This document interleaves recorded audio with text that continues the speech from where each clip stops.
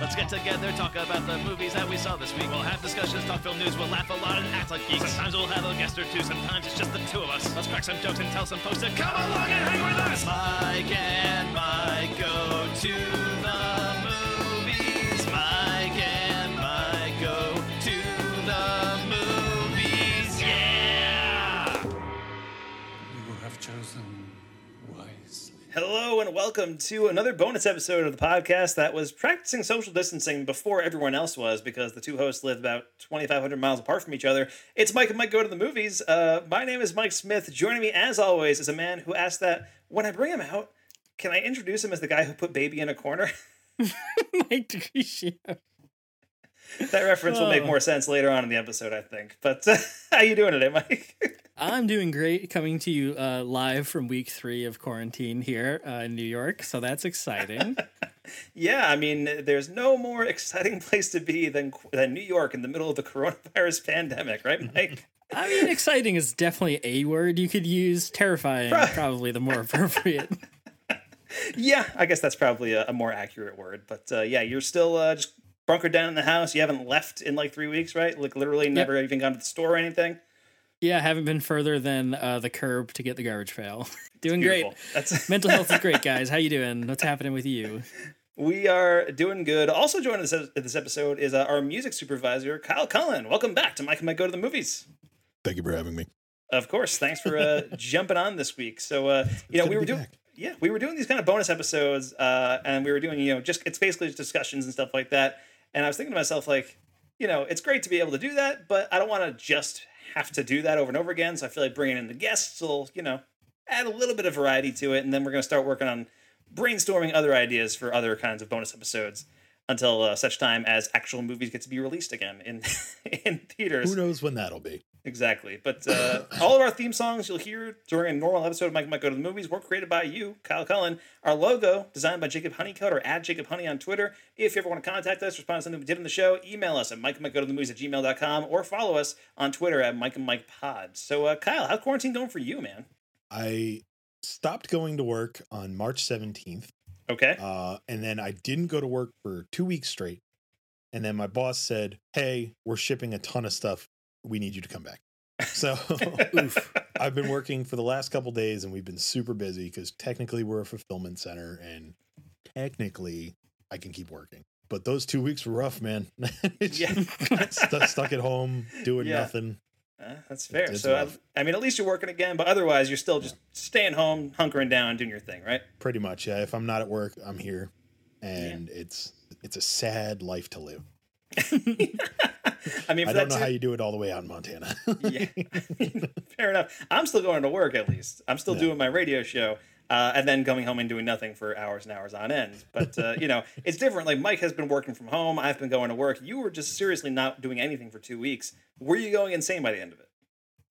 Yeah. I was like legit like depressed for a while. Yeah. And Yeah. I didn't know what to do with myself, and I found myself just sitting on the couch. I didn't want to watch a movie. I didn't want to play a video game. I was like, what the hell am I going to do? And I started rewatching the TV show Psych for the third time because that is my feel-good show. And no matter what kind of mood I'm in, if I put it on, it will make me smile and laugh. Fair enough. So, how these bonus episodes typically work, we kind of do like it's basically just an extended discussion segment here on Mike and Mike Go to the Movies, just as a bonus episode. And so, Kyle, since you've already brought it up, we'll start with you. Psych, how is it? It's still great. That's right. It's such a silly show, and it's clever. It's got great writing, and I think my favorite thing about it is the cast. They all have such great chemistry between Sean and Gus. It feels like a real friendship on screen because like sometimes they're best friends and they're doing stuff, and other times Gus wants to murder Sean. So it feels very much like a real friendship. Not saying that I've ever wanted to murder you, Mike, but you're of course talking to Mike DeCriscio, I know. Wait a second. Yeah, it's just a feel-good show, and when I was in week 1.5, I was just so down, not having anything to do, no in-person contact with my friends. So I threw it on, and it put me in a much better mood.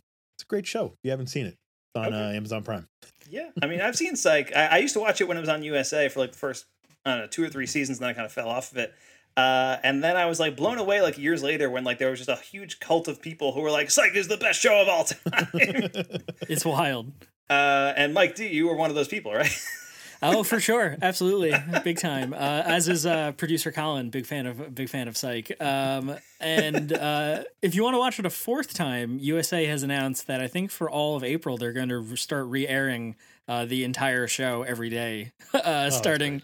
I think this week or next week or something, like at 8 p.m. or 9. Yeah, I forget. Like every night at whatever time they're going to air 2 episodes for the rest of the month of Psych. That's and awesome. Redo the whole thing.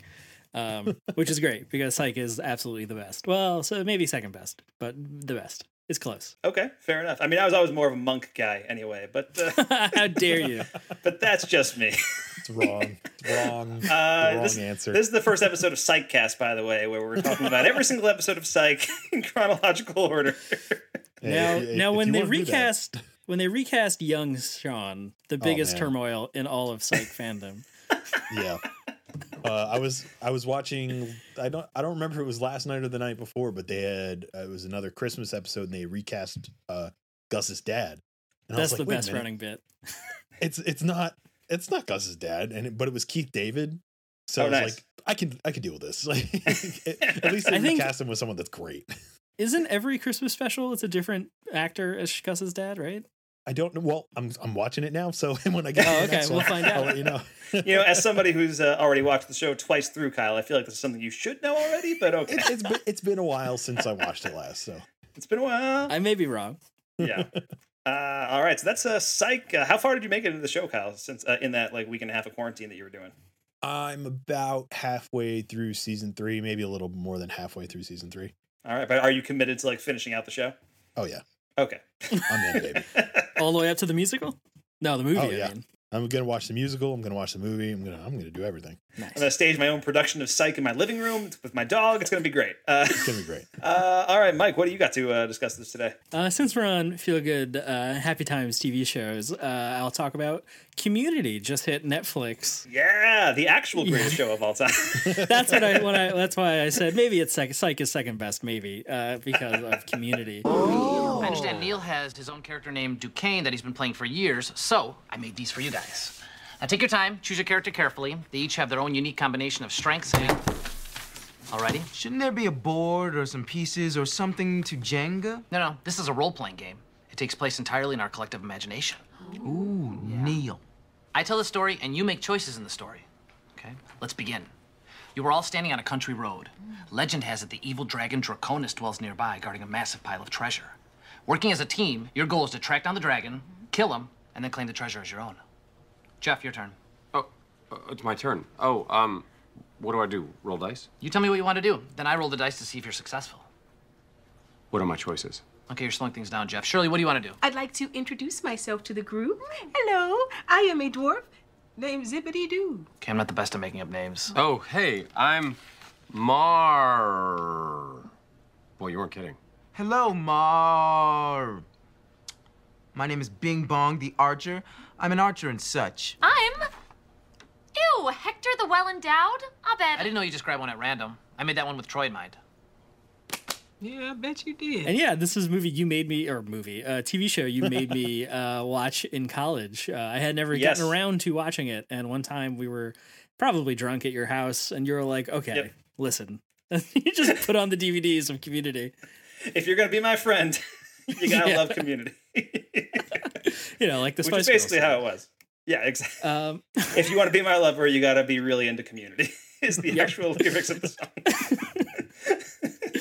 And the show's great. It's on Netflix. I'm so glad finally it's easily available. And it's all every season, right? It's got the Yahoo season is up there. Yeah, all 6 seasons are there. Yeah, and that's very exciting. Almost finished season 1. I've kind of just been, a couple episodes here and there when I'm in that mood where I'm like looking at the Italian horror Blu-rays and I'm like, I don't think I'm in the mood to read subtitles right now. I'm just going to throw on a couple episodes of Community and veg out. And man, it's those first couple episodes, I'll be honest, maybe not so great in 2020, where it's just Jeff constantly trying to like sneak his way into sleeping with Britta. But once he stops being like the main character, quote unquote, and it kind of just becomes about the study group and everything, which is like, 4 or 5 episodes, then it's like perfect 10 out of 10. Great show. Sure. But the show is also largely about Jeff not being that guy anymore. Like, it's about his growth as a character from that point forward. So, I mean, it does start out that way, but yeah, I get that. Yeah, there's stuff like that in the early episodes of the show. But I love Community so much. Speaking of Community, I mean, it did just hit Netflix in April. It's been available on Hulu, and it's actually still available on Hulu. It's on both right now. Interesting. And I've been rewatching it. I own every season on DVD, but for some reason I was rewatching it on Hulu. I think just out of laziness for not wanting to put the disc back and forth in my PS4 and stuff. But I was rewatching it because my girlfriend had never watched Community, and I was like, "Listen, if you're gonna be my lover, you gotta be really into Community." So we started watching it, and we actually just finished our rewatch right as Community hit Netflix. So I got to rewatch the finale and the whole Yahoo season for the first time in a long time. I think I'd only ever watched that season 6 through the one time on Yahoo Screen, which I don't know if a lot of people fell off the show after it was canceled by NBC and moved to Yahoo. And I was very committed to it. I stuck with it to Yahoo, and the Yahoo season I like a lot, but like watching it that year was really tough because the Yahoo Screen interface was the worst. It was terrible, and it made watching the show very difficult. Where like it would cut to a commercial break, and suddenly the episode would start over. And that kind of thing. And like there was just a whole bunch of bugs with that system. And then it basically bankrupted Yahoo Screen. And like it doesn't exist anymore because they funneled so much money into being like, oh, we'll bring back this beloved show that people like. And, it was great. I love that they did it, but like it was obviously a bad move for the company. But I got to rewatch the final season again, which I think is very good. And I love the way the show just changes over time. Like it is about that core study group for a long time, but then it changes by necessity. I mean, season 4, it's still a bad season. Just because that's the season that's the season that Dan Harmon's not involved. He was fired from the show after season 3, and then they did season 4 where they're trying to ape Dan Harmon's style and it's not working. And then Dan Harmon came back for season 5 and 6, but Chevy Chase left, Donald Glover leaves, Yvette Nicole Brown leaves, and they have to start bringing in new characters. And the show changes to fit that, and it becomes about kind of just the changing nature of life and the way people kind of come and go in your life as things go on. And the finale, I think, watching it again, it was very emotional, and I think one of the best series finales I've ever seen for a show. Wow. So yeah, I hope this. I know when we were in college, Community was when we were finishing college, season 6 was airing. I remember that was it was right before we graduated. That or when I graduated at least, that season 6 was about to start, or it was starting right then, and it and then it kind of ended with our college years, which was it perfectly lined up because like us and our friend group, we were all really into Community. Because mostly because of me, I got everybody into it. Freshman year, I was like, "Hey, you guys got to check out the show," and I had all the DVDs and stuff. But yeah, it was a show that I really loved. Was pushing on everybody, and it became our show as a group for a long time. So yeah, I'm excited that you're getting to rewatch the show, Mike, for probably the first time since school, right? Yeah, or at least a whole rewatch. I've gone back and rewatched the D&D episodes or the paintball episodes, just some specific things where this is really funny. I feel like watching it, but I haven't done the whole show, and I actually have not seen season 6. I never got. I think I tried the Yahoo thing and was like, "This is bullshit. Yeah. I'm out of here." So I'm excited to finally actually see it. Yeah, and Kyle, you've never watched Community, and I've told you to watch it a million times, and you should watch it. Just throwing it out there. Yeah. What was it? Back in high school is when that show started, and you kept trying to get me to watch it? It was 2009. We were in high school. It was NBC's Thursday night lineup, which was appointment viewing for me. Every Thursday I would be there because that's when The Office was on, 30 Rock was on, Parks and Rec was on, and Community premiered October 2009, and it was on right after The Office. And I was hooked from the pilot, and then it just got so much better every week, and I was like, this is incredible. And it was one of those things I got immediately attached to right away, and I was like, Kyle, you got to watch this, and you never did. No, to be fair, you brought a couple DVDs over to my house and made me watch at least one episode. I think I made you watch the video game episode from season 3 or something like that. At one point. That sounds familiar. Yeah. And to be fair, the only reason I haven't watched it or didn't watch it was because I knew that it was driving you fucking nuts. And that was fun for me. But now that it's on Netflix and we live in quarantine world, I will definitely get to it. And I am looking forward to watching it because I know how much you love it. It is so good. I am now a fan of Dan Harmon through Rick and Morty. Works, through Rick and Morty and Harmon Quest. But yeah, I'm excited to give that a shot. And once I'm done with Psych, I will start Community. It is so crazy to me how Rick and Morty like almost overshadowed Community immediately in terms of how much people know about it and popularity. Like in terms of connecting with an audience, Rick and Morty gained one so fast, and Community had to struggle every day of its existence to try to like claw to whatever audience it had. And Rick and Morty, like, you know, I remember watching Rick and Morty that first week it was on, because Rick and Morty premiered around the same time as season 5 of Community, because Dan Harmon like made it, like kind of co-created the show while he was like fired from Community when they were doing season 4. And so season 5 of Community and Rick and Morty season 1 were airing at the same time. I remember watching Rick and Morty and being like, this is really great, but I hope it's not like another Community where like, you know, nobody watches it and it gets canceled or whatever and all that stuff. And then like a couple weeks later, somebody was like our roommates had like gone out to like a party, and they came back and they're like, hey, our buddy was watching the show Rick and Morty. It's from the guy who made Community. And I was like, yeah, guys, it's great. I've been telling you about it. And like that was my first indication, like, wow, people outside of my circle are watching a Dan Harmon show. This is really weird. And then like by the end of season 1 of Rick and Morty, it was already like a phenomenon, I feel like. Yeah. Well, it's that much later in like internet culture, like, and memes and that stuff. Like it immediately had that entire community of people who were hooked in Rick and Morty. Plus, it was airing on Adult Swim, I feel like, and it was more easily accessible for like that audience, I guess, in terms of like Community, which was always fighting for a broadcast network audience that was just never going to get it. But yeah, Community, it's great. It's on Netflix now. Everybody should be watching it. My biggest hope right now is that Netflix funds the Community movie. You know, that's like, I feel like if it gets that big surge of popularity, you know, the hashtag 6 scenes of the movie could theoretically become a reality. Who knows if they could actually get that together? All those cast members are doing different things now. Alison Brie's on Glow, and Donald Glover's doing a million things. I mean, if they make the movie, I don't really expect Donald Glover to come back, but no, you know, I think, but everybody else I think would be game, except for Chevy Chase, but they write his character out anyway.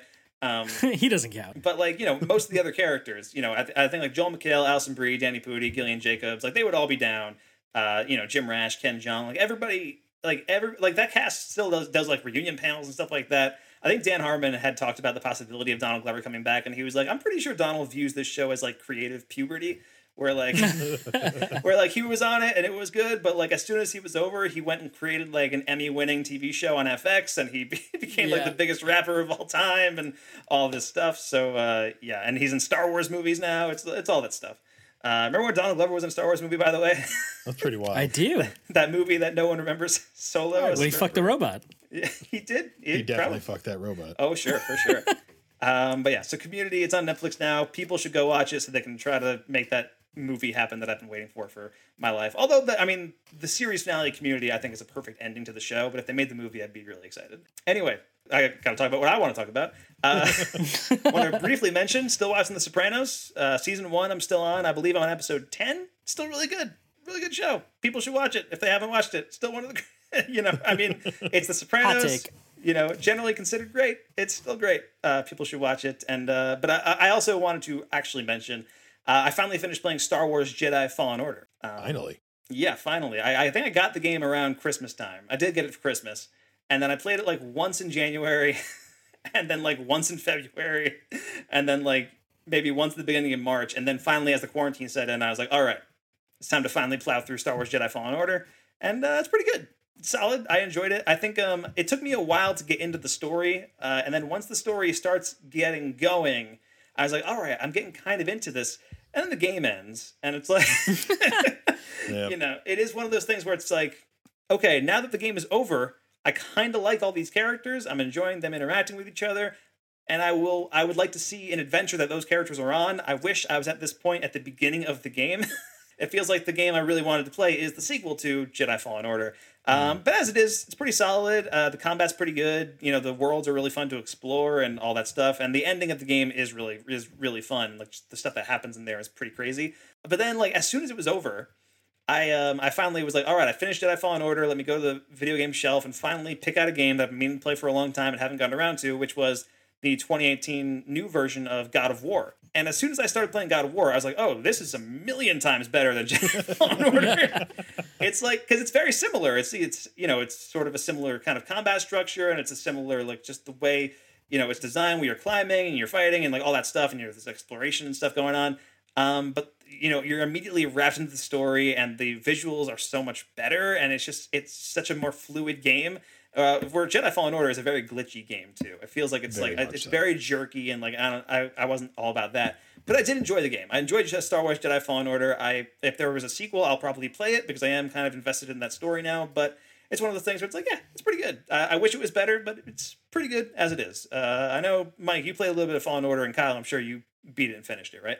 Yeah, I really liked it because EA has left a really bad taste in my mouth with their handling of their Star Wars games. Battlefront 2, when that came out, was a shit show. They have since fixed it. Okay. It's actually a pretty fun game now, but the release of that was horrendous. So when they announced they were doing a single player story driven game, no multiplayer, after they had like gone on record saying, oh, people don't want to play single player story games anymore, I was like, oh, they're gonna fucking botch this game. It's gonna be terrible.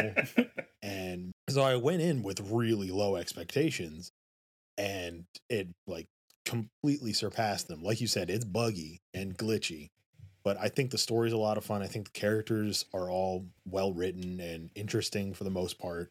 The bad guys, the villains, I think are really interesting. The main villain specifically, I think she's super interesting. And it's a Star Wars game, and you get to fucking swing lightsabers around. Like, what's not to like? Yeah, I mean, I figure that sounds like your reaction. You're the person who has a Death Star tattoo on your leg and all that stuff. But yeah, I mean, yeah, it's pretty good. I enjoyed it. You know, it's solid enough, but it just felt like, you know, every time I got kind of invested in a character, it's like, all right, and we're going to leave that character behind for a long time and then maybe bring them up at the end. I don't know. Like your two companions are just on the ship the entire game, and you don't actually talk to them for most of the game.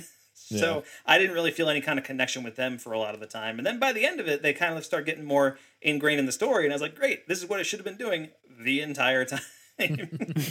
But as it is, pretty solid game. Mike, I know you started it and didn't finish it, right? Yeah, Fallen Order. I haven't finished it. I was playing it a lot for a while. I got really into like the exploration and the whole like, you know, having to backtrack thing. It's like a Dark Souls game kind of deal. And it was fun for a bit. And then I started just getting really frustrated with like the kind of grindiness of it.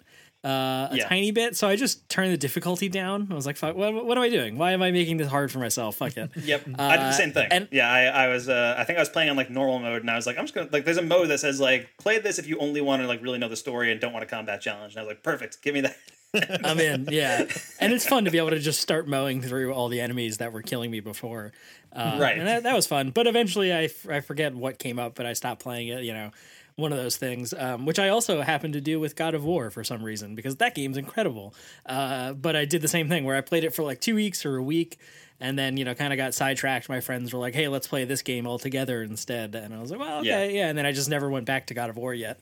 But like Kyle said, we're in quarantine world now, so all bets are off on what stuff I go back to. I even re-downloaded Horizon Zero Dawn, which I didn't finish when I played it last time. So I'm going to start playing that. You're going to bring back every video game. Spider-Man, why not? Fuck it. Yeah, do it. I was thinking of restarting Spider-Man too. I was actually thinking about the same thing. You know what, Spider-Man, great fucking game. We should all do like a Skype chat, like a Netflix watch party, but of us just playing Spider-Man. I think that's Twitch, Mike. Yeah, no, but like we're all playing at the same time. Is that a thing we can do on Twitch? Okay, I don't actually know. I don't know. We'll figure it out. But speaking of God of War, Kyle, you wanted to bring up some God of War related stuff, right? Yes, I have recently replayed through the entire God of War franchise, not counting like the side games. Yeah, but God of War 1, 2, is this your quarantine stuff from before you started watching Psych? No, this was actually pre-quarantine. Oh, really? I finished God of War, the new one, when quarantine started. Okay. So, I had gotten PS Now, which is the PlayStation streaming service, and I was like, you know what? I only ever played God of War 2. I never played the first one. Never played the third one. I was okay. Like, you know what?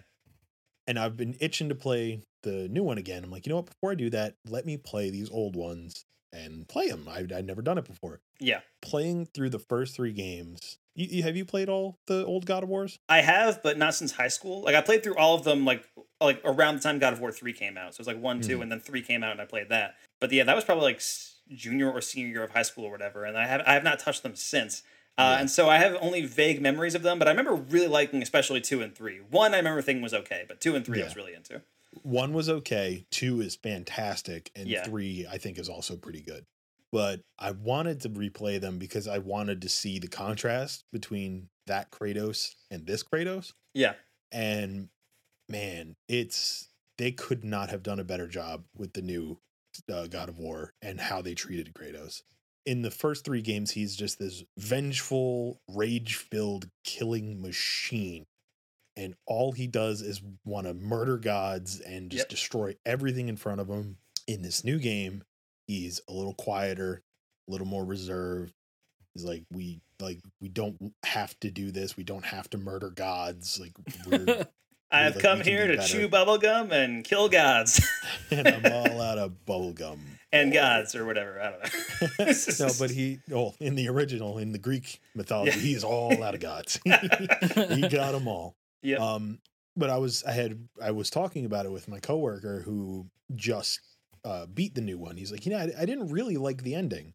It was kind of meh. And I was like, well, if you had just played the original 3 like I just did, you could see like this ending is like, it's super cathartic to see Kratos be the way he is at the end of the game compared to as he was at the end of the 3rd game. Because at the end of the 3rd game, he just punches Zeus's head till it's gone. I was just like, the end of the 3rd game is just you beating the shit out of Zeus like a million times, right? Like that's until your screen turns red and you can't see anything. It still wants you to mash the buttons and the controller's still vibrating, but you can't see anything anymore. But just like the contrast of that ending and the ending of God of War 4, or the new God of War, is just, it's just so well written. And like I said, they just treated Kratos with so much respect, and it's so fucking good. All those games are great, but God of War 4 is a masterpiece. Nice. Yeah, I mean, I just started playing it as soon as I finished Fallen Order, and like I said, like the difference was night and day. Like I was so hooked with the new God of War immediately, and I'm so excited to keep playing that game. So yeah, I'm very excited to get on that journey. It only gets better. Awesome. And just a real quick for another video game thing with these classic franchises, I think Uncharted the Collection, which is the first 3, is on the PlayStation Spring Sale right now, and Uncharted 4 is the PlayStation Plus free game this month. So if you want to play all 4 Uncharted games, I mean, I fucking love Uncharted, and I already own them all. But I played through all 4 of them last year. There you go. Perfect. Yeah, I mean, one of my favorite franchises ever, and Uncharted 2, one of my favorite games of all time. Uncharted 4 is like very close up there too. I mean, they're both incredible. Yeah. Uncharted 1, great. Uncharted 3, I think, is a little bit like, I mean, the first half of it's great, and the second half is like, it's, I don't know, it's a little weird, but that's like the only like down spot in the entire series that I think. Like, it's an awesome franchise. What was it? Remember when Fallen Order came out and I told you that there's straight up an Uncharted sequence in the game? Yeah. Yes, and which it literally like the opening sequence of Fallen Order is the opening sequence of Uncharted 2, like beat for beat. It's nuts. A train and everything. Yep. But all right, so that's God of War. Mike, what else you got to discuss today? I forgot. No, okay. I watched on Netflix also. I thought I had a video game thing, but I don't have a video game thing. I watched on Netflix Ben Wheatley's 2016 Free Fire. Vern, these are the boys from across the pond. Oh, everyone's from somewhere, eh? Justine, how you talk? As gorgeous as ever. Well, you've put on a bit of weight. Did somebody impregnate you? Fuck off. Good. Still a chance. The fuck is that accent? Oh, I think it's like Swiss or something. Austrian. Oh, that's Austrian. What do you say we check out the merch? That's why we're here. Eh?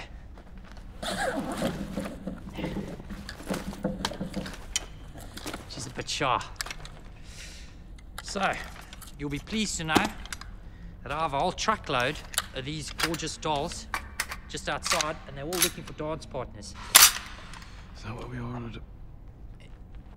You're a little bit rude, eh? I was presenting the merch, and you start chirping the bird there. He says it's not what he ordered. Fuck, really? Let me explain.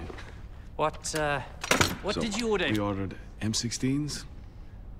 We ordered them. Now this is an AR-70. Different weapon. It's not what I ordered. You should teach your boy some manners. Learn a thing or two from the English. Last week I talked about Kill List, which is another Ben Wheatley joint, and I think the only two Ben Wheatley movies that I knew I had seen was Kill List and A Field in England, and those two are great. I love both of those movies. They're like artsy sort of folk horror stuff. And I was really interested to see what else Ben Wheatley does. And I went to his newest movie, which was Free Fire, which I know didn't get a great reception when it came out. It got an okay. I mean, it definitely had its fans. Actually, me and Kyle went to go see the movie together. I remember. Yeah. Oh, nice. And I remember, Kyle, you were a fan of the movie, if I recall correctly. I had a lot of fun. I mean, I didn't think it was like The Godfather, but it was a good time. I didn't walk out of that movie like when we walked out of the Fantastic Four reboot and just like in tears. Because it's so good. Thinking like this was good. This was fun. Had a good time. Yeah, I mean, I feel like I was a lot more mixed on it. I thought it was just okay. But Mike, what was your take on Free Fire now that you watched it? Yeah, it's mostly okay. It's pretty fine. I feel it's so the whole plot, the whole shtick of Free Fire is that it's basically a 90-minute shootout for the whole movie. It's got Brie Larson, Cillian Murphy, Michael Smiley from who we talked about for last week with Kill List. Yep. Armie Hammer, Sharlto Copley, just some great, character actors that I really like, and those guys. And, it's an arms deal and shit goes south and it becomes just a shootout in this warehouse for the rest of the movie. And I don't know, it was kind of okay. I feel like it didn't really wow me on an action level or a comedy level. It's trying to be an action comedy, and I feel like it didn't do either one particularly well for me. But that's just not to say it's bad. It was just kind of fine, Yeah, I wish that it had been, I guess it was it pre John Wick? No, I don't think it was, right? Yeah, this is after John Wick came out. Yeah, you're right. So I wish it had the John Wick action or had been very funny, and it just kind of did both sort of okay. So that that's my take on Free Fire. Yeah, I mean, I'm kind of with you. I remember thinking when I left the theater, that feels like it should have been more fun than it was. Yeah. I mean, that cast in just shooting at each other for 90 minutes, I should be all about this movie, and I just wasn't as as big on it as I wanted to be, which was a bummer. But I'm glad you got to check it out, and your journey through the filmography of Ben Wheatley continues, I guess. I mean, you should check. I think you might like High Rise, which is a movie I also thought was just okay, but it has a lot of fans. It's got Tom Hiddleston. It's an adaptation of a novel. It's worth checking out. That was from 2015, I think. But I think Free Fire might have been his last movie, actually. I'm not exactly Yeah, it was sure. his most recent movie. But yeah, so that's Free Fire from 2016. And then I wanted to mention a movie that I watched this past weekend, which I mostly watched just for just to check it off my list kind of thing. I'm a huge Steven Spielberg fan. I love me some Spiels, as they say. Right. I'm a Spielhead. In the industry. Exactly. But Steven Spielberg is one of my favorite directors, and I've seen almost everything he's done. There are 3 Steven Spielberg movies that I have not seen, and one of them is Always, which was from 1989, which I actually own on Blu-ray now. So because part of a Steven Spielberg box set that I have, so I'm gonna watch that eventually. I've also not seen The Color Purple, because that one's just not available. It's harder to get on disc or whatever. I couldn't get the Netflix disc, and it doesn't exist. It is available to rent, so I'm going to watch that at some point soon. But the other movie that I had not seen was 1997's Amistad, which have either of you guys seen this movie? I've never even heard of it. Okay, fair. I think I watched this. Excuse me. I think I watched this in a history class or something. Gotcha. In high school or college or one of those deals.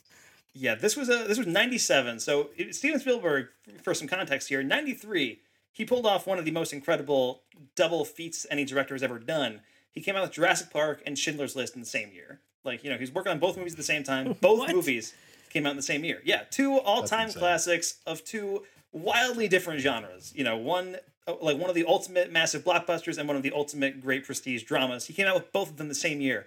4 years later, he hadn't made a movie since after that. 97, he tried to do it again. He made 2 big movies, one another prestige drama and one another big blockbuster. The big blockbuster was The Lost World Jurassic Park. And hell yeah. Which I feel like the world did not have the reaction that Mike just did to The Lost World.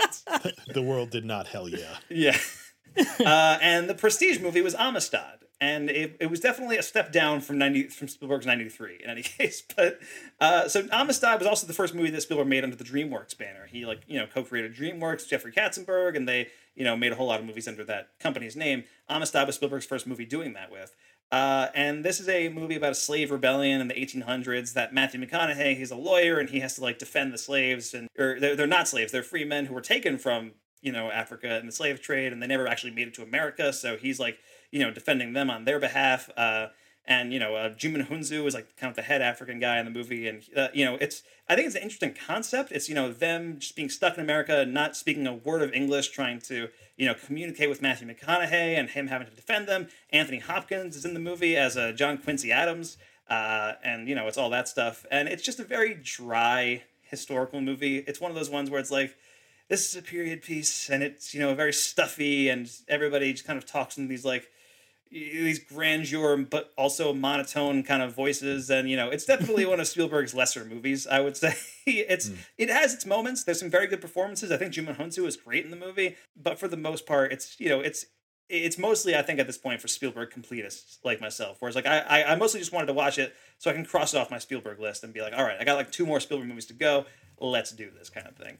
But for what it's worth, it's Spielberg. There's, some good cinematography, some good stuff in the movie. The John Williams score is a little distracting. I feel like he doesn't really capture the mood of the thing. And it is also weird. I feel like it's largely focused on the white guys in the movie, where it's about slaves. So it's it's one of those things where it feels like the focus of the story should be elsewhere in a lot of the sequences that it's going for.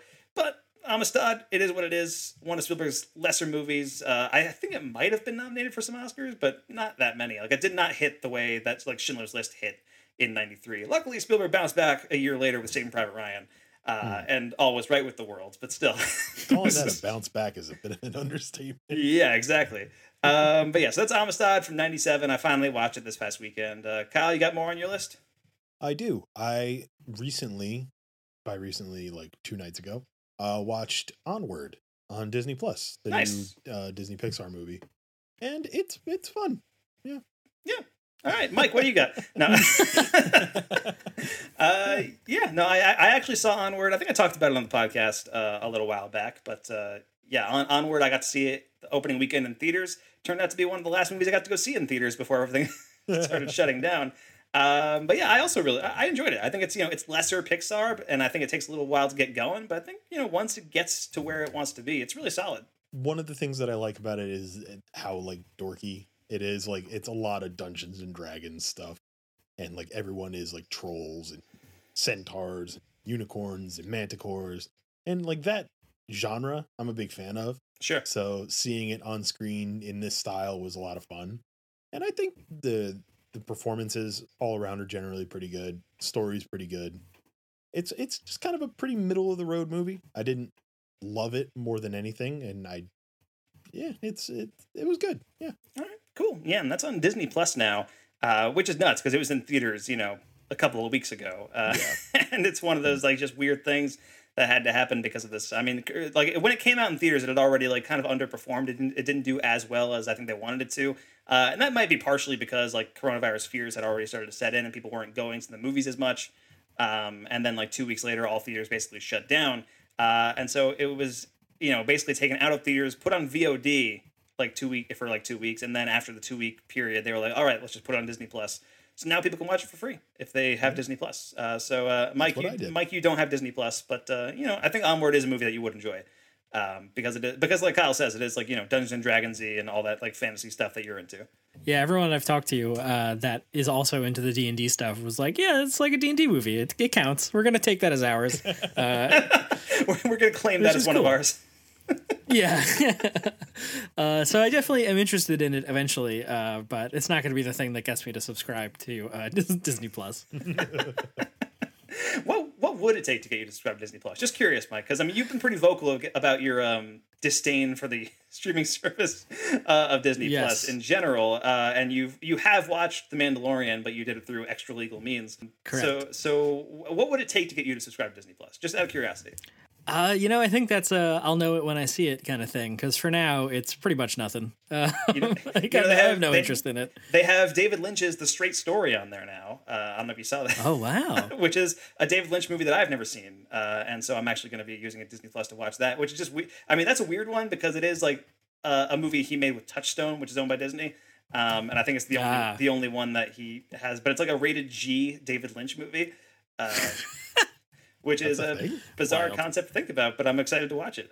So yeah, that's on Disney Plus now, so I will be watching that in the near future. But that me telling you that's not enough to get you to hook up. What if Disney Plus got Eraserhead? Not quite. And like just the really weird David shit. He signs an exclusive deal, not with Criterion, but with Disney Plus. What if Twin Peaks season 4 airs exclusively on Disney Plus? All right, then I guess I'd be in. That's what it would take. That's what it would take. You'd have to make some calls. All right. I'm going to call David Lynch in my personal phone. All right, Mike, I think you have one more movie on your list, right? Yes. Yeah, a couple, I guess, months ago now. I don't really quite remember. All these Blu-ray purchases blend into one. But Arrow had a big sale. And I bought like 8 or 9 Giallo movies, which are those Italian horror things we keep talking about. Sure. And I snuck one extra other different movie, and that is 1973's Day of the Jackal. This is not a Italian horror movie. It's like a British, French, early 70s thriller, political intrigue things. And the plot of this movie is Charles de Gaulle in the early 60s has given Algeria independence, and the kind of like paramilitary people in France are pissed, so they try to assassinate him. This is all like the first 5 minutes, and it's done in a kind of like matter-of-fact montage with this like very proper voiceover, like a history special thing, which I thought was pretty cool. And they try to assassinate him and fail, so they decide, this kind of extremist group decide to hire a hitman, like a contract killer, because now all this extremist group are like wanted men and everyone knows who they are, so they hire a hitman who's unknown in France to try to take out Charles de Gaulle, who's the president of France. And it kind of just becomes this, like I said, this kind of early 70s intense not crime thriller per se, but like paranoia, who's listening, who's wiretapped, like The Conversation and like all those kind of movies, every Robert Redford movie we love, all that stuff. Except this is all British people and French people. And it's really intense, and it kind of becomes just procedural. Like, it's all about the Jackal, which is like the hitman's code name, as he just tries to work out his plan and what he's going to do and how he's going to pull this off, and him assembling all the parts that he needs. And somehow, I forget exactly how like the police get word of like what's going to they capture one of the guys. That's what it is. They capture some guy and interrogate him, and he lets loose, he lets out that there's the Jackal is being hired, and it kind of becomes about these detectives and the secret police trying to track him down. And it's really cool. There's a lot of like random like British it's really odd that it's all British people, but they're supposed to be French. Like, everyone just has a British accent, like all the actors. But like Derek Jacobi, who's in a lot of like Kenneth Branagh Shakespeare plays and has been an actor forever. He's in this, and one guy, Michael Lonsdale, I wrote down because he's the main detective guy who is tasked with tracking down the Jackal. But in Ronin, which is another movie we both own from the Arrow Blu-ray, he's the old dude that Robert De Niro goes to visit that's painting the samurai miniatures. Scene. That's the guy. He's the main detective guy in this, which I thought was like a cool little, like, I'm going to pretend it's the same universe connected character thing. Because like it's, about tracking down hitmen and stuff like that. Yeah. So that's Day of the Jackal. And I think this won a bunch of awards, and it's like, a pretty famous movie. Really good. It's kind of a little long in that, early 70s thriller way where it's like kind of slow and plotting and stuff like that, but really intense, and all the paranoia and cat and mouse games are fun to watch. So that's Day of the Jackal. Yeah, fair enough. Day of the Jackal. It sounds awesome, and I may try to keep an eye out for that at the next Arrow video sale when that comes around. Which actually they just had another. They just had another one recently, by the way. God damn it! Which I ended up buying like 4 more Blu-rays off of that, including their new RoboCop copy, which is nice. It's pristine. I mean, I haven't bought it. I haven't like gotten it yet, but like it looks so good. So I'm very excited about that. But yes, it's Day of the Jackal. It's available on Arrow Video. I have one more movie to talk about as well. And this is, an 80s classic that, and I've seen most of the, general 80s classics, like the pop culture moment movies kind of thing. I've seen most of those. I had not seen this one until this past weekend. And I'm talking about 1987's Dirty Dancing. Nobody puts baby in a corner.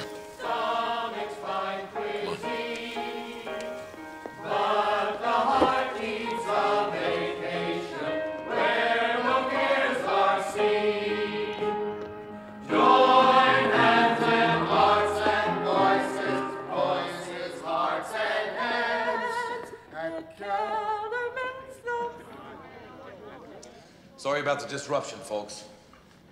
But I always do the last dance of the season. But this year, somebody told me not to. So I'm gonna do my kind of dancing with a great partner, who's not only a terrific dancer, but somebody who's taught me that there are people willing to stand up for other people, no matter what it costs them. Somebody who's taught me about the kind of person I want to be. Miss Frances Houseman. Sit down, Jake. What? Never got around to it. Never saw it. I'm guessing by that reaction, Mike, you've seen it? I mean, yeah, and I'm shocked that is one of the cultural touchstone 80s classic movies. I'm surprised you haven't seen it. Yeah, Kyle, have you seen Dirty Dancing? Nope. Okay, fair enough. Yeah, I think growing up, maybe it was just because it was I had the teenage boy mentality of it's a chick flick, whatever, and I don't need to watch it. In the same way where I was I don't need to watch The Princess Bride. It's about princesses and brides. And then I watched it when I was 10, and I was like, this is amazing. This is great. I was Fred This isn't Savage. one of those Yeah. kissing books, is it? Exactly. So Dirty Dancing was kind of the same way. And then this past weekend, my girlfriend and I were, kind of on the couch watching TV, and we're kind of scrolling through the cable channels. Dirty Dancing was coming up on Freeform in 5 minutes, and she was like, this is one of my favorite movies. We should watch it. And I was like, yeah, all right. I mean, it's there. So we watched it on Freeform. I think there was a little bit of censorship going on. There was moments where you can tell somebody says the word asshole, and it's ass, and that. But pretty good movie. I enjoyed it. I mean, I think it's a good movie to relax to, watching Freeform, drinking a beer, get in between commercial breaks and stuff like that. It's a perfectly paced cable movie, I feel like. It's one of those things where it's not it doesn't take up too much of your brain space, I feel like you can relax a little bit while you're watching it and just kind of enjoy it. But the dance sequences are really great. Jennifer Grey's really great. Patrick Swayze's really great in it. Jerry Orbach as the dad's a lot of fun. We talked about him a little bit in the Jeff Goldblum episode we just did. He's in The Sentinel from 1977, which is a crazy movie, and he's in that as well. And the finale, really good. It is one of those things where it feels weird. The movie takes place in the 60s. It's one of those things, it takes place in 1963. The Vietnam War is happening. There's talk about the war going on, but the aesthetic of the movie is so 80s that it clashes with that so much, and it makes for a very weird viewing experience. And Patrick Swayze's character is the most 80s thing I've ever seen. So it's it's just a very weird combination of things where it's this is an 80s movie, but it takes place in the 60s, kinda. Technically. Yeah, technically this takes place in 1963. But Dirty Dancing, pretty solid. I enjoyed it. 3.5 out of 5 stars is my official Letterboxd review. Maybe I would like it even more if I didn't watch it on cable, but there you have it. So yeah, that's Dirty Dancing, and I believe that's the end of my list. And Mike, that's the end of your list too, right, as far as stuff goes? Correct. Okay, Kyle, you got anything else you wanted to throw in there? Nah, I'm good.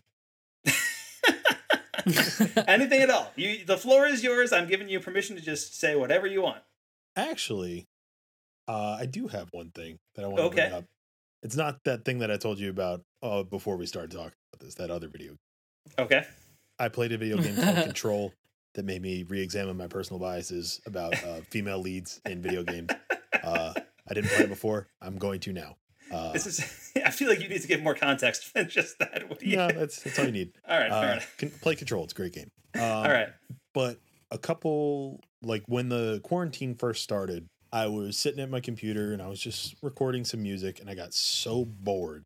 I have a ton of music that I'm just sitting on that I'm not putting out, a couple different styles of music, and I decided, what would be pretty cool is if I put these all in a folder and I just put them out to my friends. Hey, if you want to sing on this or yell on this or do something fun, take it and take one of these songs. A couple people can do the same song, see what happens. And 2 people have done it so far. My friend Mike, who is my coworker, and my friend Adam, they took both these songs and put their own flavor on it, and it's so cool to that collaboration, this thing that I wrote that I've been sitting on for years, and that I gave it to this person, and then now he is putting his oh, I hear this is what I think should go here. Yeah. And then he sends it back to me. I'm like, oh wow, I never would have done that. This is super cool. The one that my friend Mike did, it's a 30-second long song. It's short, but it's super heavy, metal and down tuned and loud, and he rapped and yelled over it. And I would have never done that. And it was so cool. And one of the songs that I put in that folder, I actually recorded over, and I put it on my YouTube channel. And it's called Stay the Fuck Inside. Yes. And it's a song about the whole quarantine and just staying the fuck inside. I hit that point pretty hard in the song. I wrote it after seeing all the people at Clearwater Beach in Florida. Right. And that one guy's like, yeah, if I get corona, I get corona. It's not going to stop me from partying. It just pissed me the fuck off. Yeah. I think during this time, this quarantine time, if you make art, you should take this time to really fucking go for it and collaborate with people, because that's not something I've ever really done.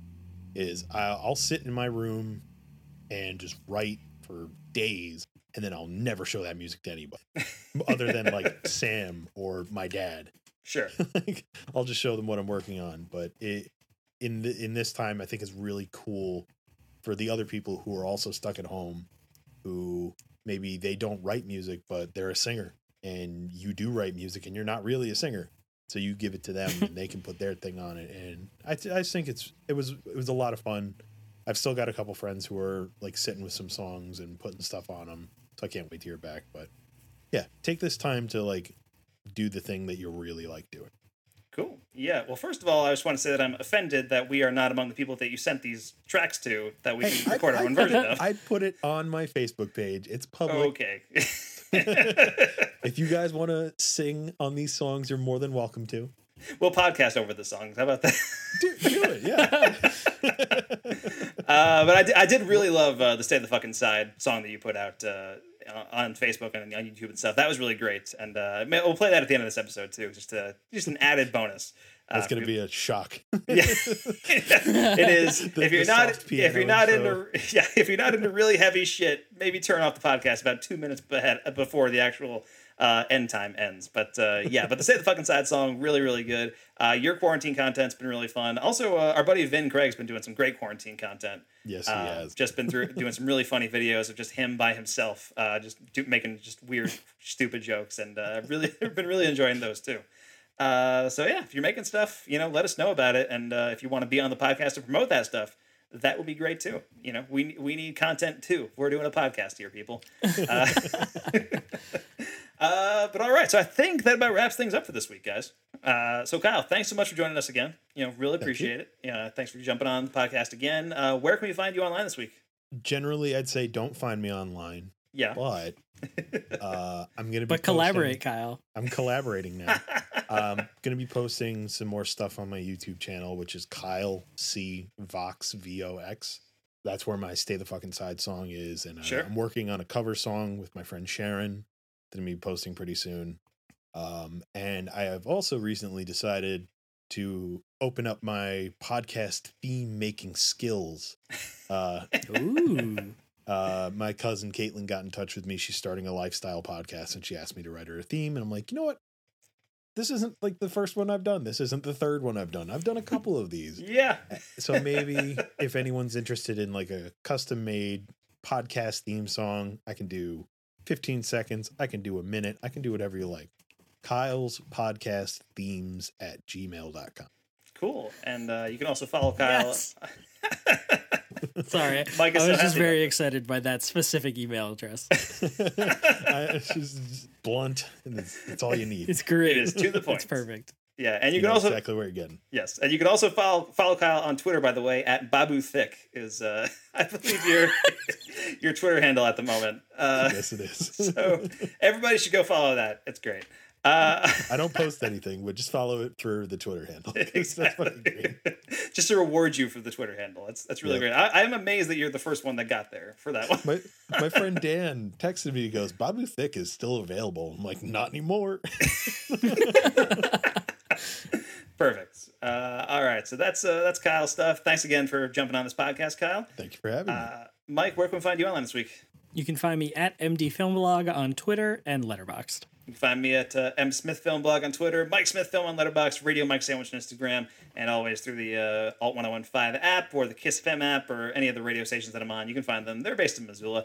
Thank you for listening to Mike and Mike Go to the Movies. I'm Mike Smith. That's Mike DeCrescio and Kyle Cullen. Don't forget to rate and review the show on Apple Podcasts or any other podcast app. Contact us at mikeandmikegotothemovies@gmail.com or follow us on Twitter at Mike and Mike Pod. And you can find the rest of our podcast on Rapture Press alongside the Review Zoo, a podcast about all kinds of geek news and stuff. So we'll be doing some more bonus episodes in the future. Maybe brain shopping. Brain shopping is not the word I wanted to use. It is now. It is now.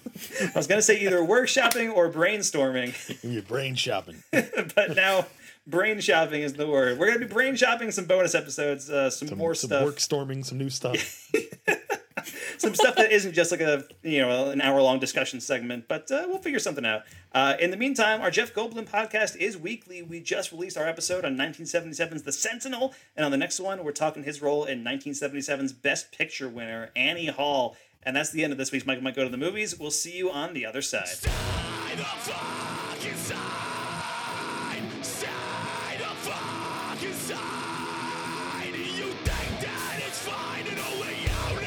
Right, but please just stay.